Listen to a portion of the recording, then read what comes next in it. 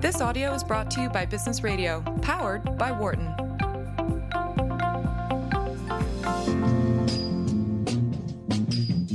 Working in a coal mine, going down, down, down. Working in a coal mine, about to get down. Working in a coal mine, going down, down, down. Hey folks, welcome back here in the workplace. I'm Peter Capelli, professor of management here at the Wharton School, and with me is the fabulous Greg Shea. You want to say anything about yourself?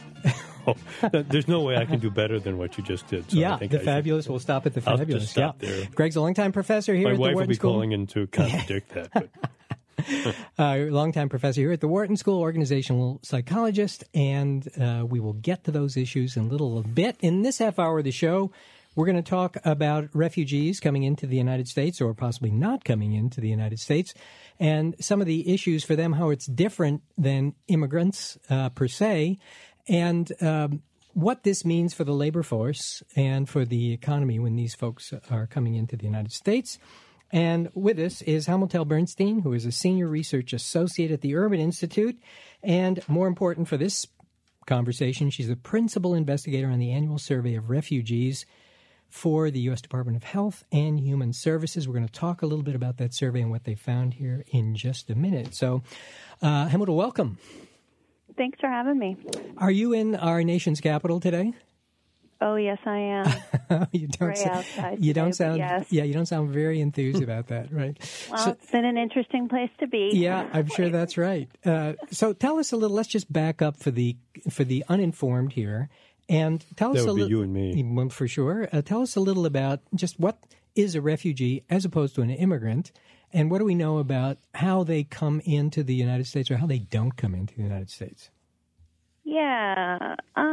So refugees are humanitarian entrants. So they're being let in to the U.S. because they're fleeing from dire circumstances of violence, war, or persecution. Okay. And those refugees that are resettled in the U.S., that is a tiny portion of the total displaced population across the world, millions of people who are fleeing from their countries and cannot return safely. Mm-hmm. A very small portion are deemed to be the most vulnerable. They may be in refugee camps and having spent decades or years in refugee camps, or they may be in an urban environment. And there's a system that UNHCR runs where United Nations High Commission for Refugees? Yeah. Ding, ding, ding. Exactly. Points for yeah. Peter. So they register people as refugees, and then a very small portion get what's called permanent resettlement, and they're resettled to a host country. Yeah. Can I stop you there and just give us a sense of how big is the refugee situation in the world right now? I've heard some numbers a while ago; they were astonishing. But what's your sense? Do you know? Yeah, my understanding is there's over 20 million refugees registered by UNHCR right now. Okay, and where are they mostly coming from? So that's a great question. So we're mostly talking about Africa and Asia and the Middle East. Yeah. Those are the places where there are violence, right? And war. A very, very small share of those are being resettled in the U.S., and, of course, a much smaller share in recent times than in the last few decades. Yeah, what percentage of these folks get resettled someplace, or roughly how many, do you have a sense, around the world get resettled into host my countries? My understanding is only 1% of registered refugees are permanently resettled. Around the world? Yes. Kidding. In receiving countries. You may have heard that Germany or France or Canada, the U.S., some of these countries are permanently accepting refugees and providing supports for their integration. And so roughly 200,000 out of 20 million get resettled. Mm-hmm. And in the past, the U.S. has really received a large share of this total. So they've really contributed in a very large way to international burden sharing around this humanitarian issue. And that is what the administration and recent developments in immigration refugee policy have really stepped away from. Okay. So if you look at it per capita, like, the U.S. is a big country, bigger than Europe, combined, Western, I guess it's Europe per se now. Which country per capita admits the most refugees? That is the biggest burden, I suppose, on the country. I'm not sure what it is now. That's a great. I can't really give you an answer. To give you a sense of the context and the numbers, it is an interesting issue about per capita because we were letting in around 70,000 refugees. So every year the bar is set by the president. And for quite a few years in a row, it's about 70,000 a year. Mm-hmm. So you can put that in perspective with the size of our population. It's a very small part of our population. And I think Germany was accepting huge numbers. Am I right in thinking they were taking in about 1 million? They took in about 1 million? Yeah, they did take in 1 million. Yeah. That was part of burden sharing around the Syrian refugee crisis in particular. Yeah, right. Right. Yeah, it was a much larger list. Okay. So we've been... Go ahead. Just want to check. So what happens to the 99%? That don't get resettled? Where do they go? So some portion of them stay in refugee camps, and others are what they also called integrated in a confusing use of the term into communities. So they become, residents in different cities across the world. So there's a lot of talk in the international development space around migrants and refugees, as becoming residents, and how do we maximize their success in these communities, and what sort of pressures do they cause on infrastructure and for other residents. So there can be places like in South Africa where there's really massive xenophobia and violence against these groups. Can we just back you up on that a little bit and make sure we get it? So they can be resettled, but not permanently admitted. Is that the distinction? That when we're talking about refugees, these are people who are brought into a country and allowed to stay and permanently sort of settle in the country. And then there's another category of people who come in to host countries but don't have that status. Is that what's going on? Yes. Oh, yeah, okay. And the vast majority of refugees are not permanently resettled in a place. So this is just a part of human existence in the U.S. in the world. There's just a vast number of people who are on the move, who are vulnerable and cannot return to their home countries for a range of reasons. In the U.S., my guess is there's not nearly so many in that second group, right? People who are not granted the right to stay and they're just kind of passing through because it's difficult to get here. Is that right? Or what do we know about them? Yeah, so we have that geographic reality, right? On the other hand, so this is where the terminology gets a little confusing. So in the U.S., we use the term refugees. Those are people who are part of this 1% who have been permanently resettled. That's around 70,000 a year, at least historically. That number has gone way down in recent times. But there's also what we call asylum seekers. Asylum seekers are people who arrive on our territory and at that point file for asylum status, saying, based on the same sorts of circumstances that a refugee would claim, which is discrimination back home, inability to return because of their own safety and security. So just to recap, so you could be, if you're a refugee, it's a long process. You are considered while you're in a camp before you ever get here, asylum seeker. You pop in here, sometimes on a visa, but sometimes not, right? And then you're allowed to ask for asylum, and you might get the yes, you might get a no. That is right. It's really bothered me the way the term refugees, there's a lot of confusion around the term, and a lot of what people have said is the refugee crisis in Europe, for example, is actually, it's not about permanently resettled refugees like we have in the U.S. It's about this more unregulated flow, this mixed flow of asylum seekers, people moving to Europe for humanitarian as well as economic circumstances. And there's just a lot of people moving for a whole number of reasons. That's just how things work. And when we talk about refugees in the U.S., it has a very specific legal meaning.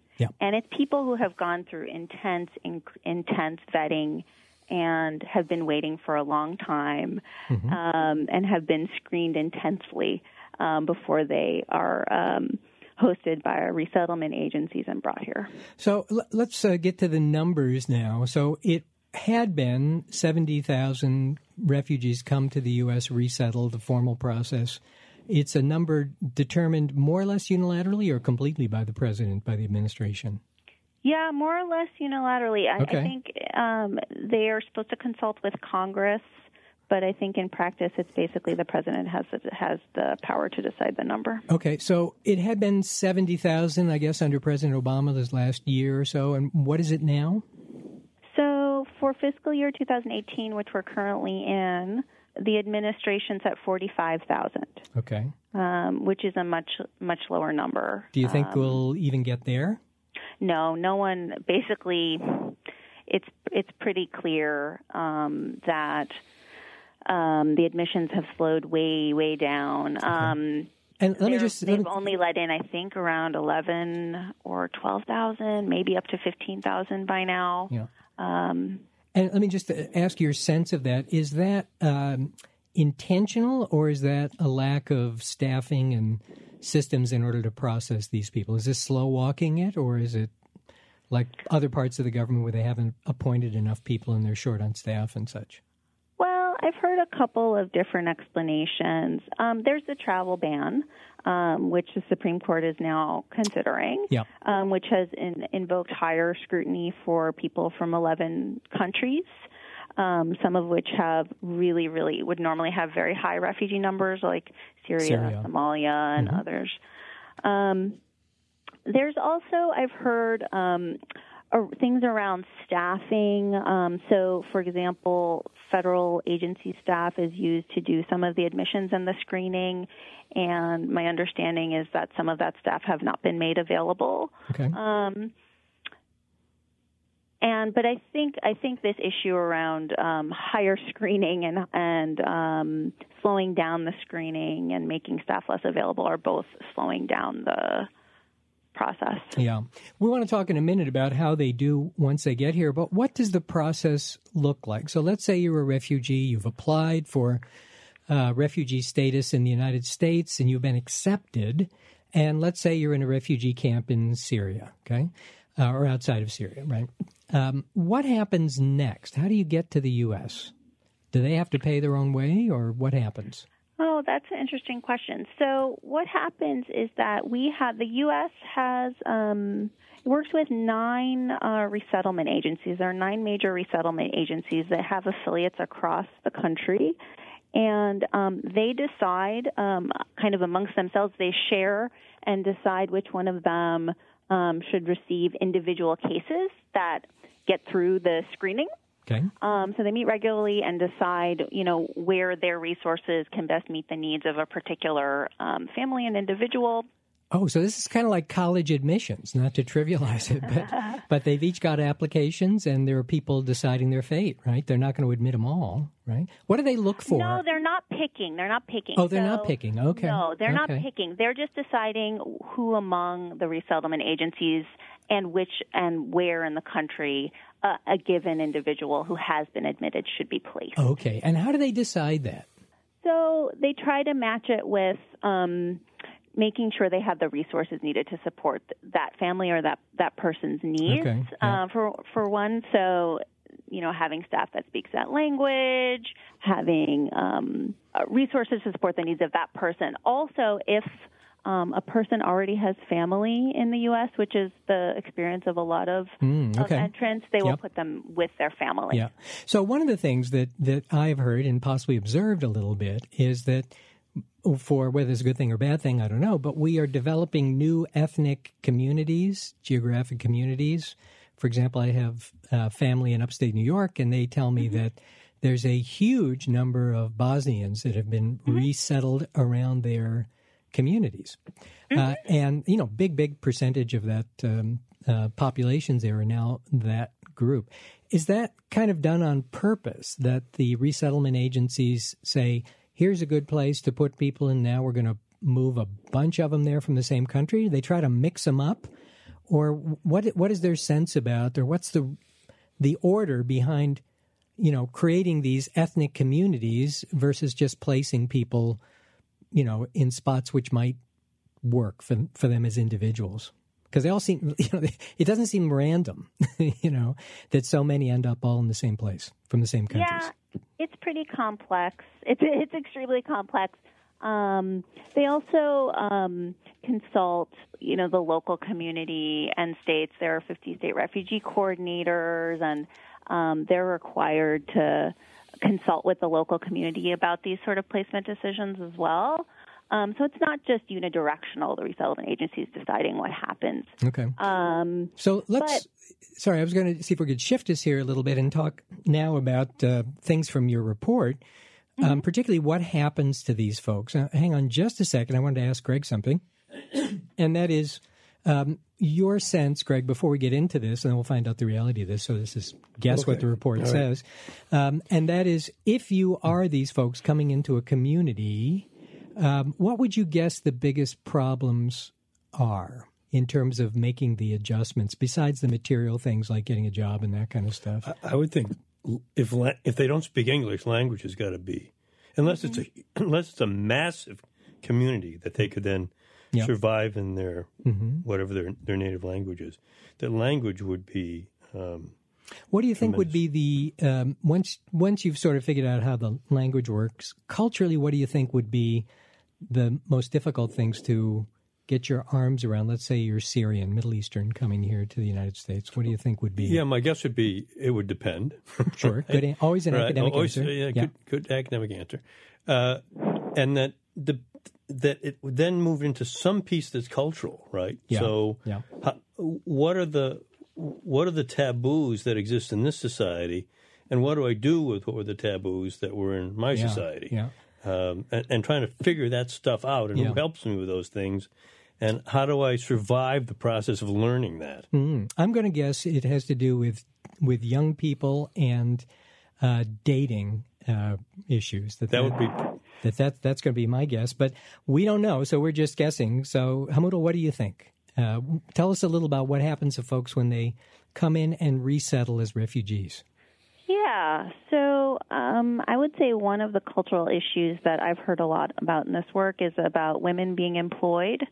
Yeah. Although, from a lot of Middle Eastern countries and other places, or just in their experience, they've just been living in a refugee camp for decades, and the idea that the primary caregiver would have to go out and work in addition to everyone else in the home can sometimes be an issue. Yeah.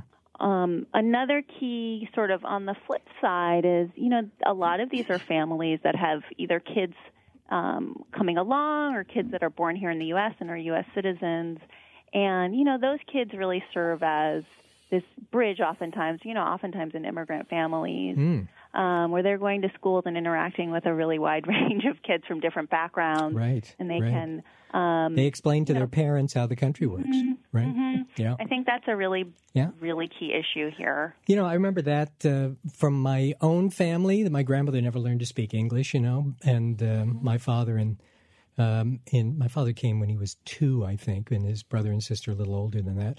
And it's remarkable how similar this story was, that they didn't speak English. They had to somehow figure it out. And then they kind of taught, the rest of the family something about how that the thing worked. that strikes me as one of the differences would be, what's it like to come, what you just said as a parenthetical, after a decade or two in a refugee camp. Right. Yeah. What's to be your point, any place. What's your point of reference? Yeah, right. And what's your point of feeling that you have any control over what happens next to you? Right. Or how scared you are that I'm going to, if I violate something, I don't go home. Yeah. I go back someplace where I don't want to go. Yeah, because refugee camps are not the most pleasant place to be. Very few people sign up for tours. Yeah, no, for sure. No, they're not. And in a lot of places, these people either are not allowed to be employed, or it's just really difficult for them to be employed. Their kids might not have access to schooling. They might, be emerging from really violent contexts where they are suffering the effects of mental or physical illness, post-traumatic stress, and everything else, and those things are going untreated. It's a lot. It's a lot all at once, and a lot of freedom but responsibility all at once.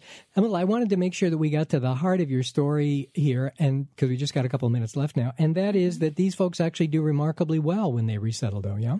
Yeah, and that's kind of where I was coming from with this report, which is if you listen to the debate, there's this framing of refugees first as one monolithic block, as if they're all the same, right. But also that they're posing all these security threats and economic threats and cultural threats. But the reality is that the research shows they're very diverse, a very diverse group. But on the whole, they do pretty well. Yeah. There is a period of adjustment when they first arrive, but they're participating in the labor force at very high rate. Mm-hmm. The more time they spend in the U.S., the higher their earnings are. Right. The less likely that they're still using public benefits to which they have access at the beginning. Right. Their English language proficiency gets better. Mm-hmm. Most become citizens, mm-hmm. and many become homeowners and business owners. So they really, on a whole, become part of their community. And, mm-hmm. There's a lot of communities that, are really thankful and welcoming to for the contributions that refugee families have made. And if you think of any group that would be really, really happy to be here, they're top of the list, Greg. So if you took the broad title of immigrant, which you helpfully split up, but if you took out the refugees, do you have a sense of how they do compared to some of the other groupings of immigrants that you mentioned? Do they do better, not as well, higher return or exit financially, anything, across the type of immigrant? Well, let's see. I think I did, in some of the research that I looked at, they do compare them to other foreign-born in general, which is a very broad group, mm-hmm. right? It's people who have been here just a couple of years and people who have spent 40 years here, people here on different visa statuses. I can't say too much about that. Okay, that's fine. Unfortunately. Okay, well, that's good. Well, we should probably let you go. It's a really interesting study and report, and I guess if people want to see it, they can go to urban.org, the Urban Institute's website, and pull down the report then. This is Hamutal Bernstein, and she's a senior research associate at the Urban Institute, and this study is about refugees and bringing evidence to the conversations. Thanks very much for being with us. We're going to take a break in just a couple of minutes here. Well, we're going to take a break right now for just a couple of minutes. And then we're going to come back, and Greg and I are talking about a number of things, aging workforce, among others. So hang in there. We'll be right back with you. For more guest interviews, check out our Wharton Business Radio Highlights podcast on iTunes and Google Play.